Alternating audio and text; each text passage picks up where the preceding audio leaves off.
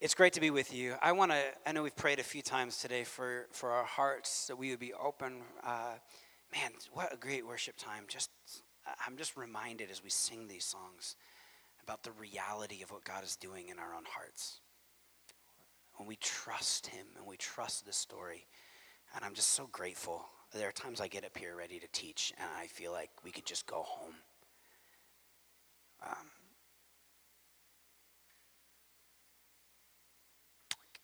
Let me pray for this last bit of time we have together. There are so many things to distract us, God. There are so many things that cause us to not be earnest, to not be full of wonder, to not trust, Lord, what you are doing.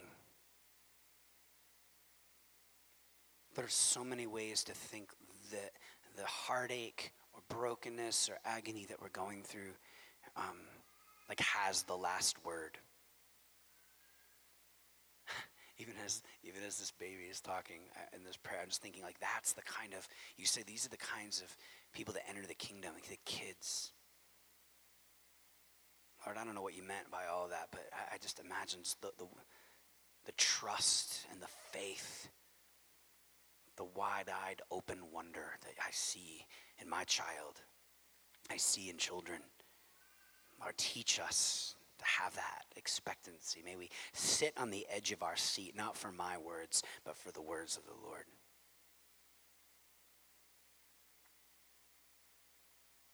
Open our eyes that we would see you, our ears that we would hear you, and our hearts that we would know you more. In your name we pray. Amen.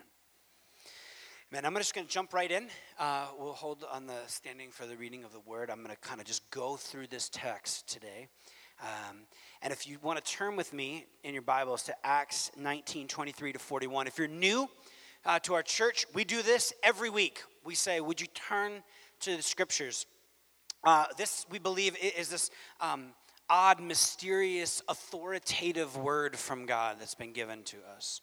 It's a collection of stories and accounts of poems, like letters outlining sort of systematic, how do we understand the story? Some that are just telling tales, some that are full of doubt and questioning about God. And it's all these accounts in this book, right? The number one selling book in the world that has been consistently.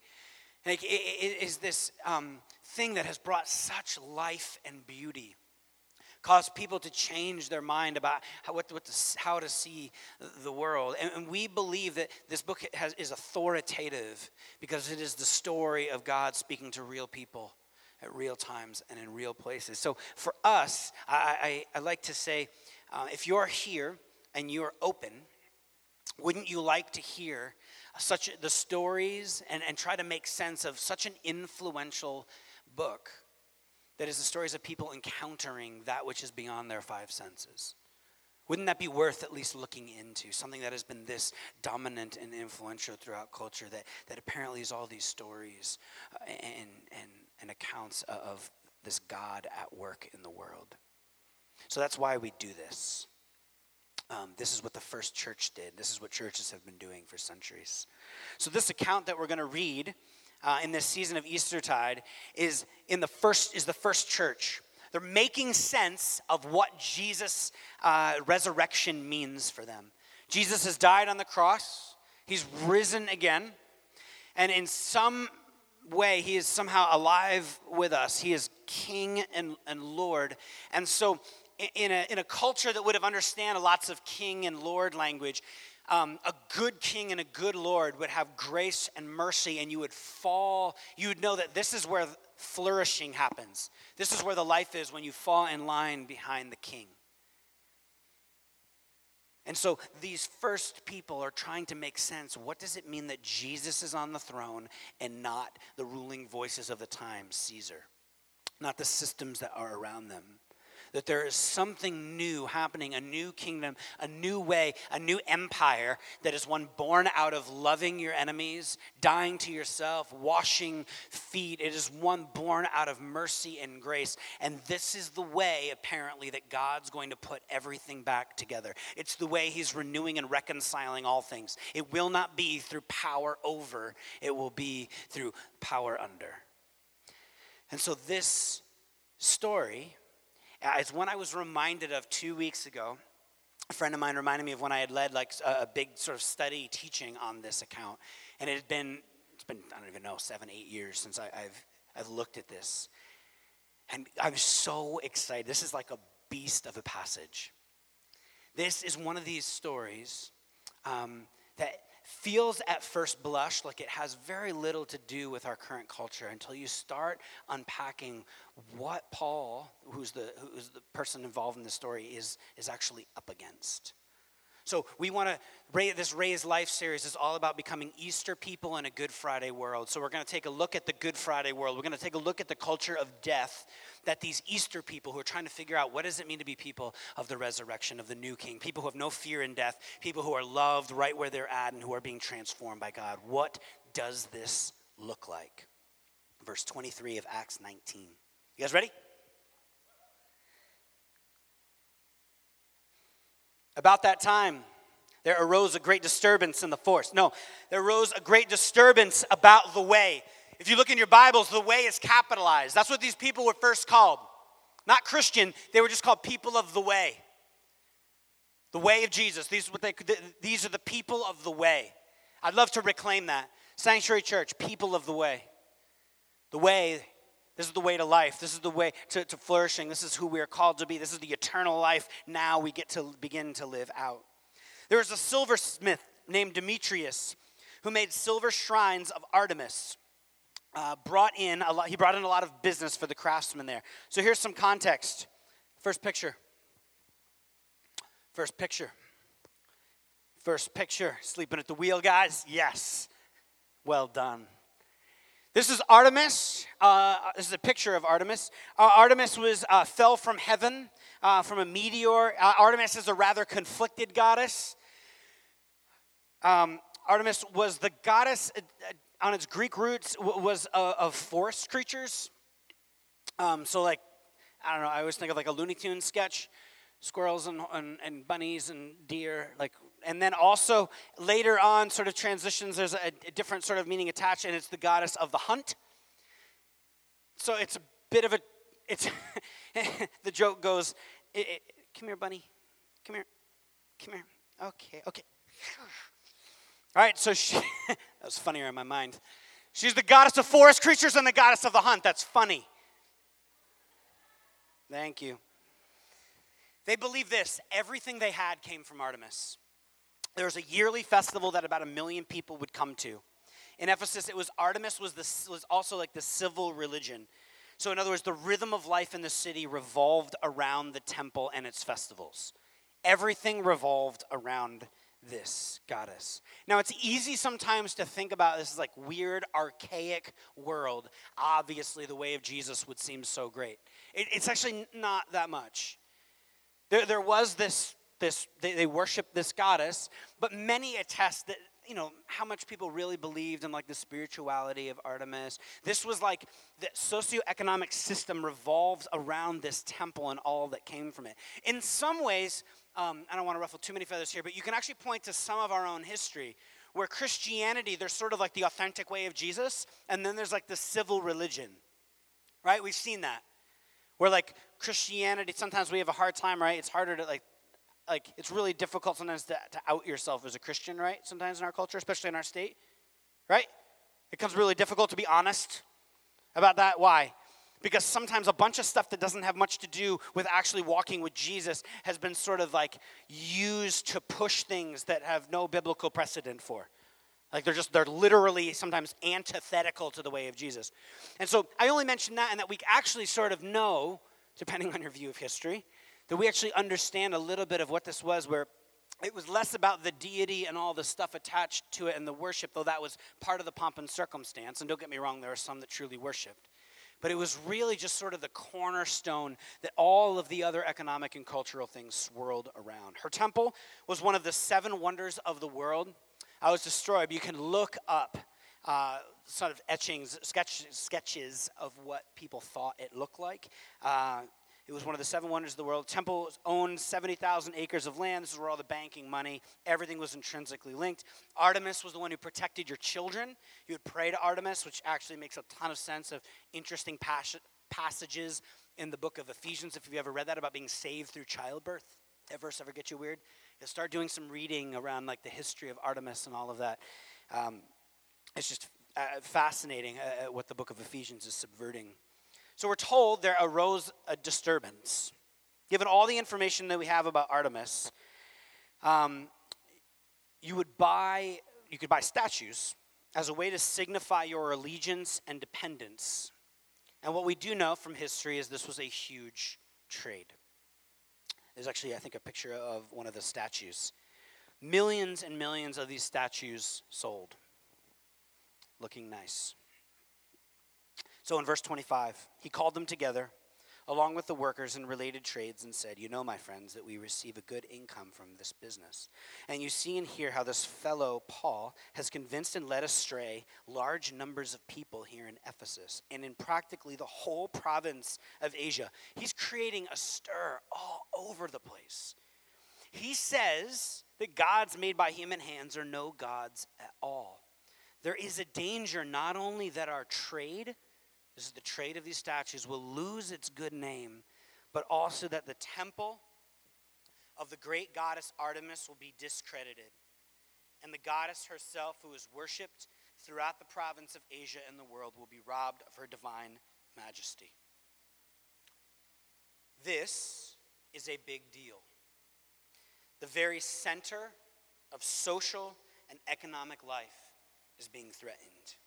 This story, and this is where you need to hold on to this point in particular, is beyond a story about just idols and just a few people getting bent out of shape, right? That they're little, like their tchotchkes, their sales are going to dip. Riots don't happen because of that. They didn't happen that now, they don't happen that way, and they didn't happen because of that then. There was something larger. This was a quiet assault on the center of the city. All of the city it was built around. It's a story about a different way than the way of Artemis that's actually being asserted. There's like a new world unlike the one that exists. And more and more and more and more people are catching on to this. It's a different invitation to how life should be. I was trying to think of a good parallel. And I realized lately, just because it's political season, right? I've been using a lot of political analogies. And I think there's a lot that actually work and help reinforce a lot of what's going on in the scripture. There was an interview with Bernie Sanders, and somebody was kind of pressing him on how his policies really aren't going to work. And his response was, "You keep talking about this old system that they're not going to work in. I agree. I'm talking about, essentially, he says, I'm talking about seeing this whole thing through a different lens." I mean, he essentially didn't use these words, but I'm talking about changing the system. I'm talking about thinking about all this differently. Now, however you feel about Bernie Sanders is not the point. For those of you who fell asleep and then woke up when you heard Bernie Sanders. I think that's sort of the paradigm here a little bit. What's happening is these first Christians are not simply idol sales are dipping because he's saying hey, don't worship gods built by stone. There's a whole plethora of things. Your allegiance to the goddess, how you operate in economic structures, how you think about the daily rhythms of society. In some ways, it's a helpful picture, this Bernie Sanders story, because it's sort of no. There's something totally different about the way you operate with the current systems of the world. Now, when I say systems, let me push that into our world for a minute. How you think about individualism and community. how you think about family, how you think about your finances and generosity, how you think about what you intake into your mind, how you think about how you really vote and how the world really changes, how you think about gossip and what happens at the water cooler, how you think, we could go down the list. There's actually a different way. There's something being subverted in our own heart that's actually then subverting the dominant systems. So back to our story in verse 28. When they heard this, they were furious. So they heard that this is what's happening. Artemis is being discredited. There's throughout the province of Asia, Artemis in the system is at risk. So when they heard this, they were furious and began shouting, "Great is Artemis of the Ephesians." Soon the whole city was in uproar. The people seized Gaius and I can't say his name. I can't do it. That guy, G and A. Paul's traveling companions from Macedonia, and all of them rushed into the theater together. They all rushed into the theater together. I think we have a few pictures of the theater. Sat 25,000 people. Picture, you're standing there. Disciples with Paul, these young guys are standing there. And then there's all these people who basically get a paycheck from Artemis. Chanting for 2.5 hours, we read. What you've been saying, how you've been living, is undermining this whole system. Great is Artemis. Great is Artemis. Paul wanted to appear before the crowd in verse 30, but the disciples would not let him. Paul wants to go before the crowd and talk to them. Let me in there. This is a story of a follower of Jesus who is fearless in witnessing to the love and grace of God. He wants to get in there and talk about this, about what's going on. Verse 31, even some of the officials of the province, friends of Paul, sent him a message begging him not to venture into the theater. The assembly was in confusion. Some were shouting one thing, some another. Most of the people did not even know why they were there. I love that. I feel that way about American politics all the time. It's like there's a crowd and there's a lot of people yelling, "Let's go!" Wait, why are we here? Wait, no, that guy? I don't even know. Sure, go! It was creating enough of a stir in the city that it was actually drawing people. You saw the pictures of that theater. This is no joke.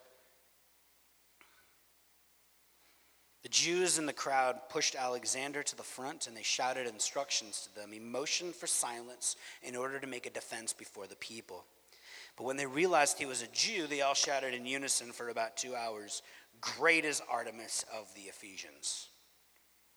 The city clerk quieted the crowd down and said, "Fellow Ephesians, doesn't all the world know that the city of Ephesus is the guardian of the temple of the great Artemis and of her image which fell from heaven?" So real quick, city clerk gets in front of a huge group of people and just goes, "Look, guys. We're Ephesians. This little band of so-and-so are not going to ruin all this. Our whole city is grounded and centered on Artemis." Right? This is a long, eloquent way of saying, chill out. It's going to be okay.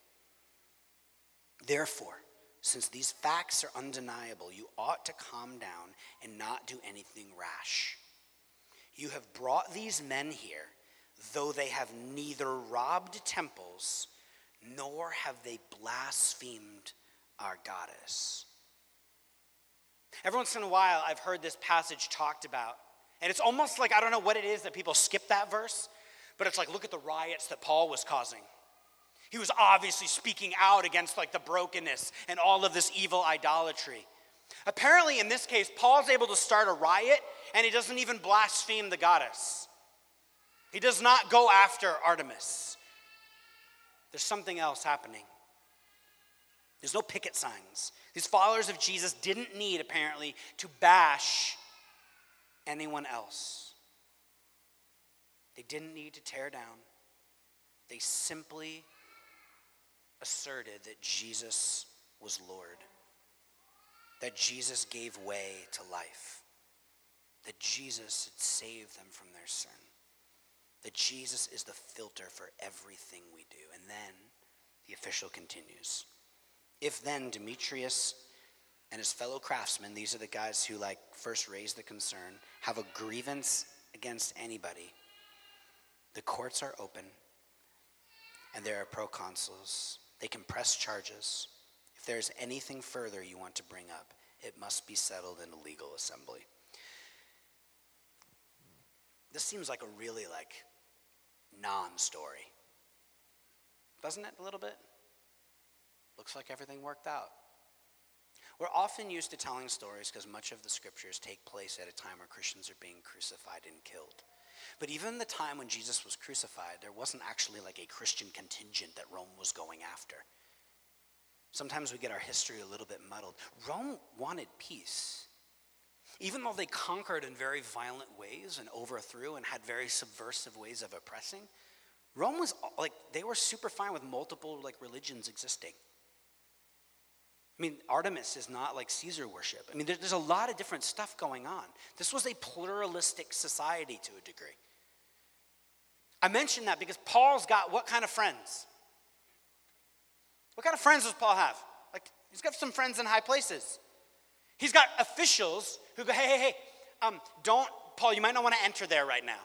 The people who are about to go in and calm down the crowd are like, yeah, Paul, probably not a good move. There was civility. Rome wasn't persecuting anyone in the sense that we get a picture of later on in the scriptures. I say this because we get a picture in the New Testament that the early Christians weren't trying to overthrow or even reform the empire. Yet in no way were they going along with it. They were not trying to overthrow the powers that be. Jesus is Lord now, not Artemis, not Caesar. Let's revolt. Some of the disciples wanted that to happen, if you remember, right? And what's the instructions in Rome? Some of the zealots wanted to overthrow, and he says, no, love your enemy and actually submit to the powers as far as you can. God's put them in place to keep order. Just you go about your thing, even when you're persecuted, even when they blame you. The cause wasn't to go storm the proverbial White House, right? It was, no, you're going to live an alternative way. There's something totally new happening here.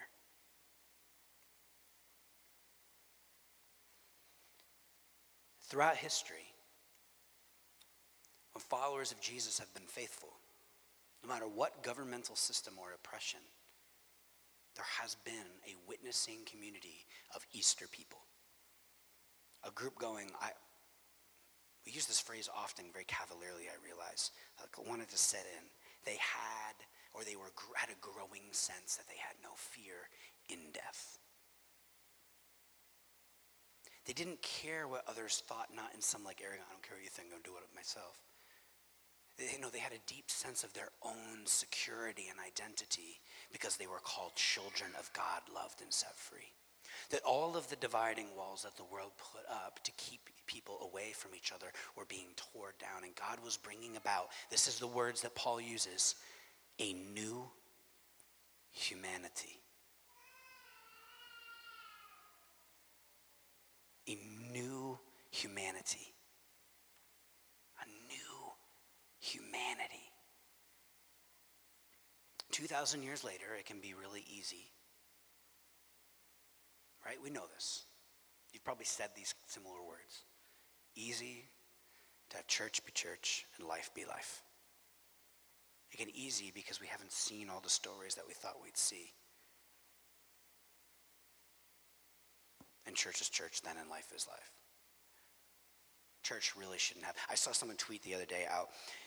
It was in regards to someone was asking Hillary Clinton and Bernie Sanders about their faith. And someone tweeted out, religion should never be a part of the political discourse ever. I thought that's a really cute thought, but unrealistic, ridiculous, and impossible. And I say that in that the way we view the world, the way we view how things are supposed to be, what drives us as an engine of how we live and how we think about every aspect of our life have massive impacts over whatever career, job, place that we find ourselves in. You see, a riot is started in Ephesus simply by a group of people being the church, demonstrating and announcing the way of Jesus. Economics, we read in early church letters, are subverted. Orphans are cared for. Marriages are healed. Reconciliation, not just between friends when there's a conflict, reconciliation between people groups. Racial reconciliation of the umpteenth degree. Like those folks that actually can't get in according to our bad reading of Jewish law are now literally allowed in, dividing wall down. Let's do this. It's sometimes hard for us to grab a hold of because we love to talk unity and love. And that actually, I think, inoculates us to how bad we are at doing it. This was beautiful. Brand new, out of the tomb people, brand new humanity, seeing the world through a different lens, beginning to trust that something else was happening in the world. And the more us as individuals trust, the more us as a community begins to join with that kind of story. Easter people in a Good Friday world. Paul subverts the idols of their day with everyday stuff. My question this morning is, have we dulled the subversive nature of the gospel? Where have we sold our gospel, our good news that Jesus is Lord, short?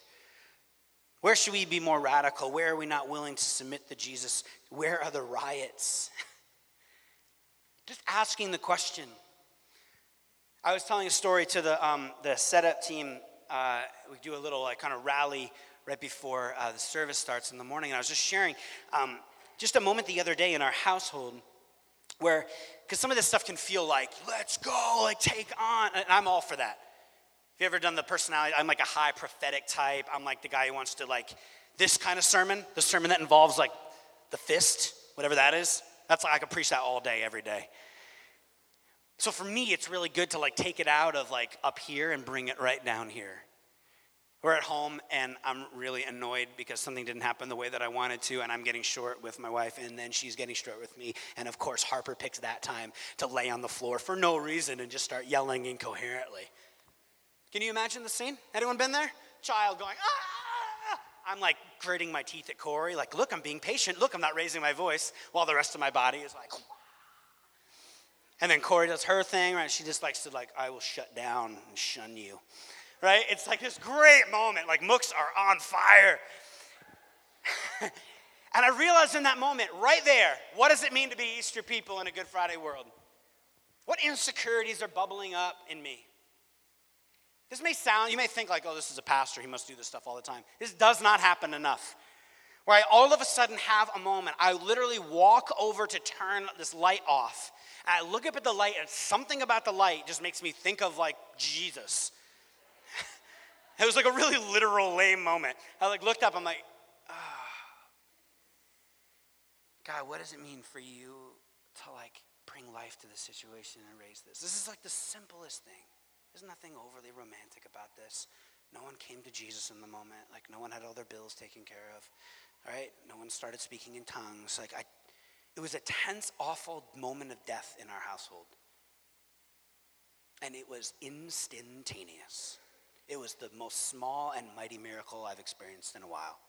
It was just stop, apologize. It's all of a sudden I just been taken over.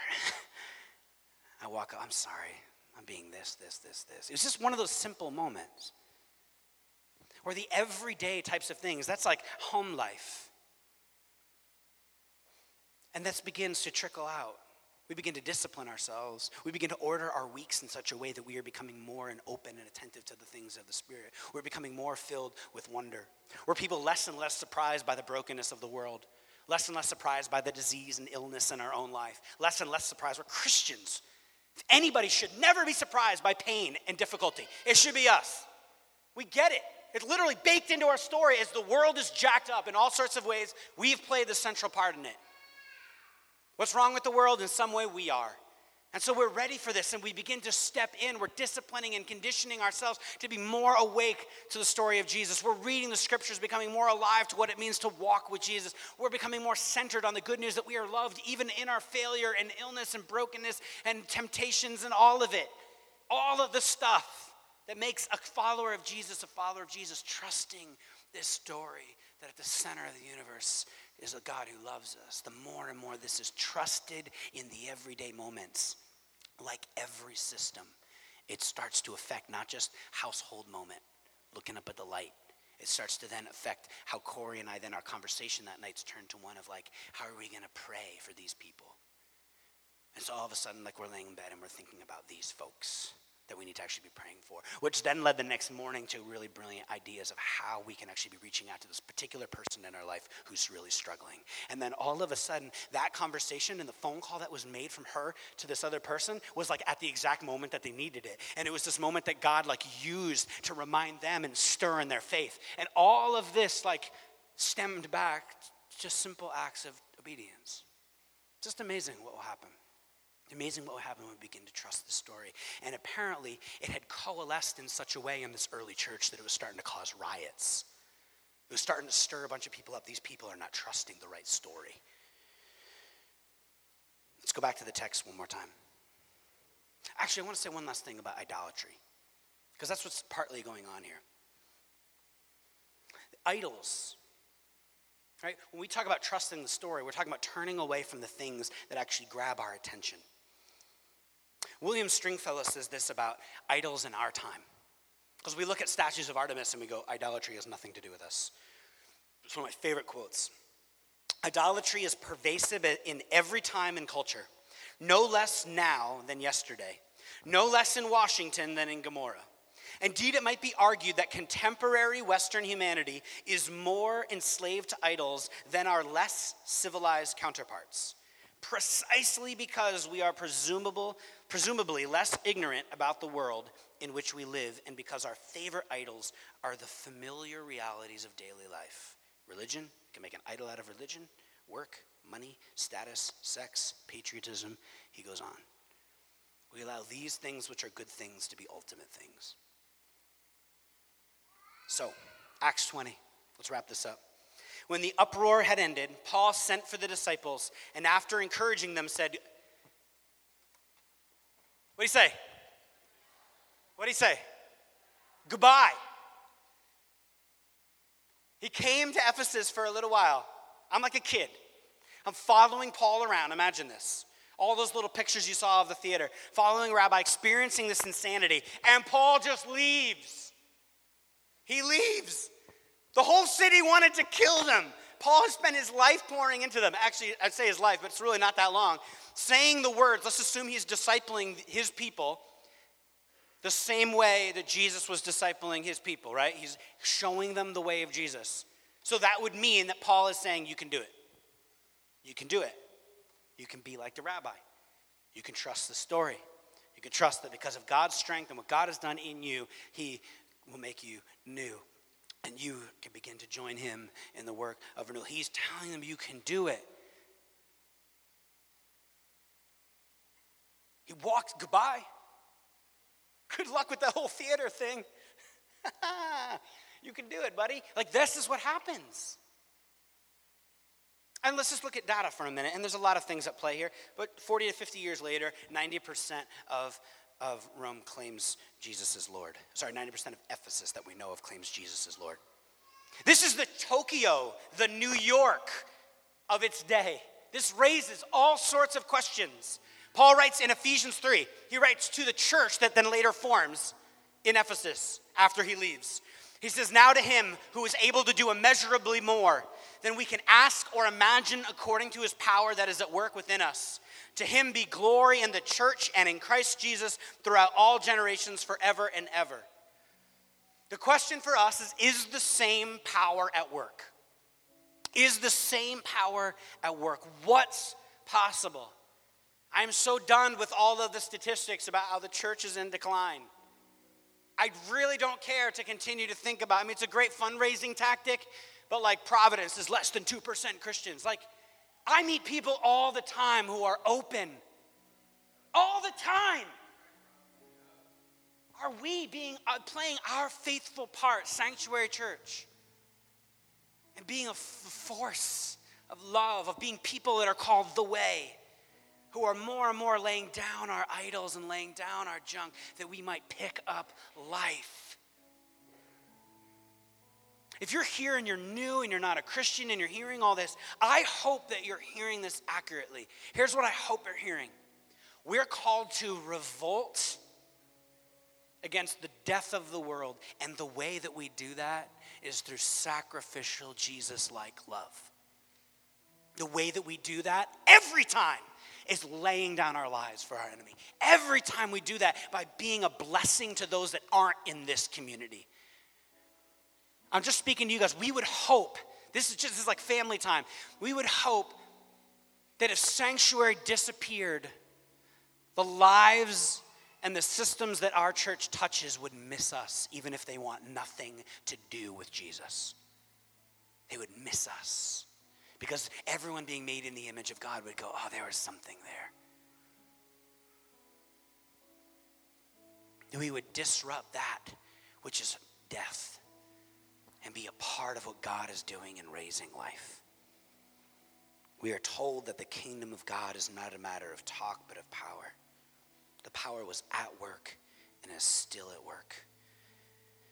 And so the question for us is, what is possible? Peter Kreeft puts it like this. Can you imagine what 10 more Mother Teresas would do for this world? Or 10 more John Wesleys? No, you can't imagine it. Any more than you can imagine how 12 nice Jewish boys could conquer the Roman Empire. Those were the disciples.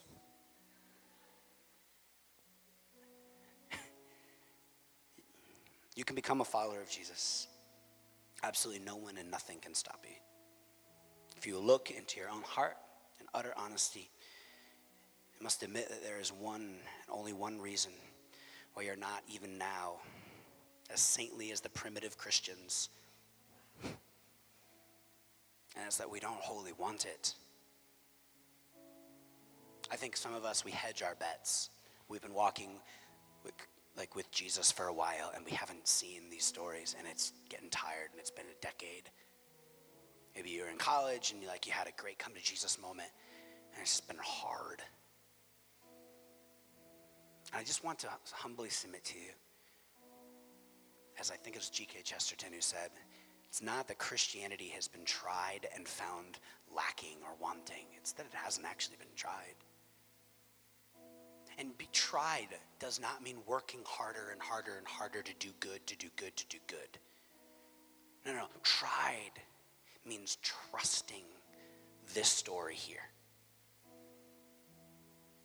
We do this in remembrance of Jesus. We do this because we are reminded this season of Christ dying on the cross for our sins, his body broken and his blood poured out, and rising again, inaugurating a new world breaking forth right in the middle of this one. One where we can be free from sin, covered in the grace of Jesus. That you and all of you may be here and you feel like there is no way I can join with this whole story of raising life. Be one more Mother Teresa? I can't even be a halfway decent human being most days. That's the beauty of the good news, is God meets you right there and goes, I love you. I have forgiven you. I have set you free. We start from here. We start from a place of love and forgiveness. We don't start from a place of shame and condemnation. So if you're here and there are old idols that you need to let go, would you come to the table, and as you dip that bread in that cup, might it just be baptizing that thing all over again? Some of you need to develop systems and rhythms in your life. I've been in this place for so long, I only feel like I'm starting to now get the hang of it. Of regular rhythms of seeking the way of God, of learning the way of God, of journeying with other people. For some of us this morning, we need to raise our hand and say, I want to follow this Jesus. I've heard all of this, and I want to actually trust this story. To repent and believe that Jesus is Lord. To repent means to turn back, to turn around back to who you were created to be, back to Jesus. I want to trust this story. I want to say yes. I have been forgiven and set free. So, it is by God's grace and God's power that we might be called children of God, blessed to be a blessing, giving glory to the one who has saved us. So whatever's stirring in your heart, conviction of who you need to love better, conviction of what it means to wholly want the way of Jesus. Maybe some of you need to share with me or some of the other leaders vision you have for our church, because you're like, oh man, I've been burning to get involved in this and to do this, to help rally the community, to help serve the city more. Maybe it's that. Maybe today, again, you're just in the most despairing, exhausted place, and this sermon almost exhausted you. You need to actually, part of the revolution, part of being Easter people is being people who are at rest. People who are celebrating the kingdom. People who need to journey inward and receive the healing that Jesus offers. So wherever you're at, as we come to the table, might we allow this sacred act that has been done since the very beginning, since this story was told. May it heal us. May it empower us. Lord Jesus, Son of God, people made in your image, called very good at the beginning of time, who have been marred by sin and brokenness, who've allowed shame to overtake us. God, would you, as we come to the table, be reminded of the freedom that we have in you. Be reminded that we are loved exactly where we are at. Reminded that you have made the move toward us, that there's nothing we can do to earn your favor. And Lord, for many of my brothers and sisters, may we, as we come to the table today, may we pick up the call, the revolution, the revolt. May you show us in the details of our life and maybe the grand things of our life where we need to be Easter people. And give us the strength to live out your call. In your name we pray. Amen.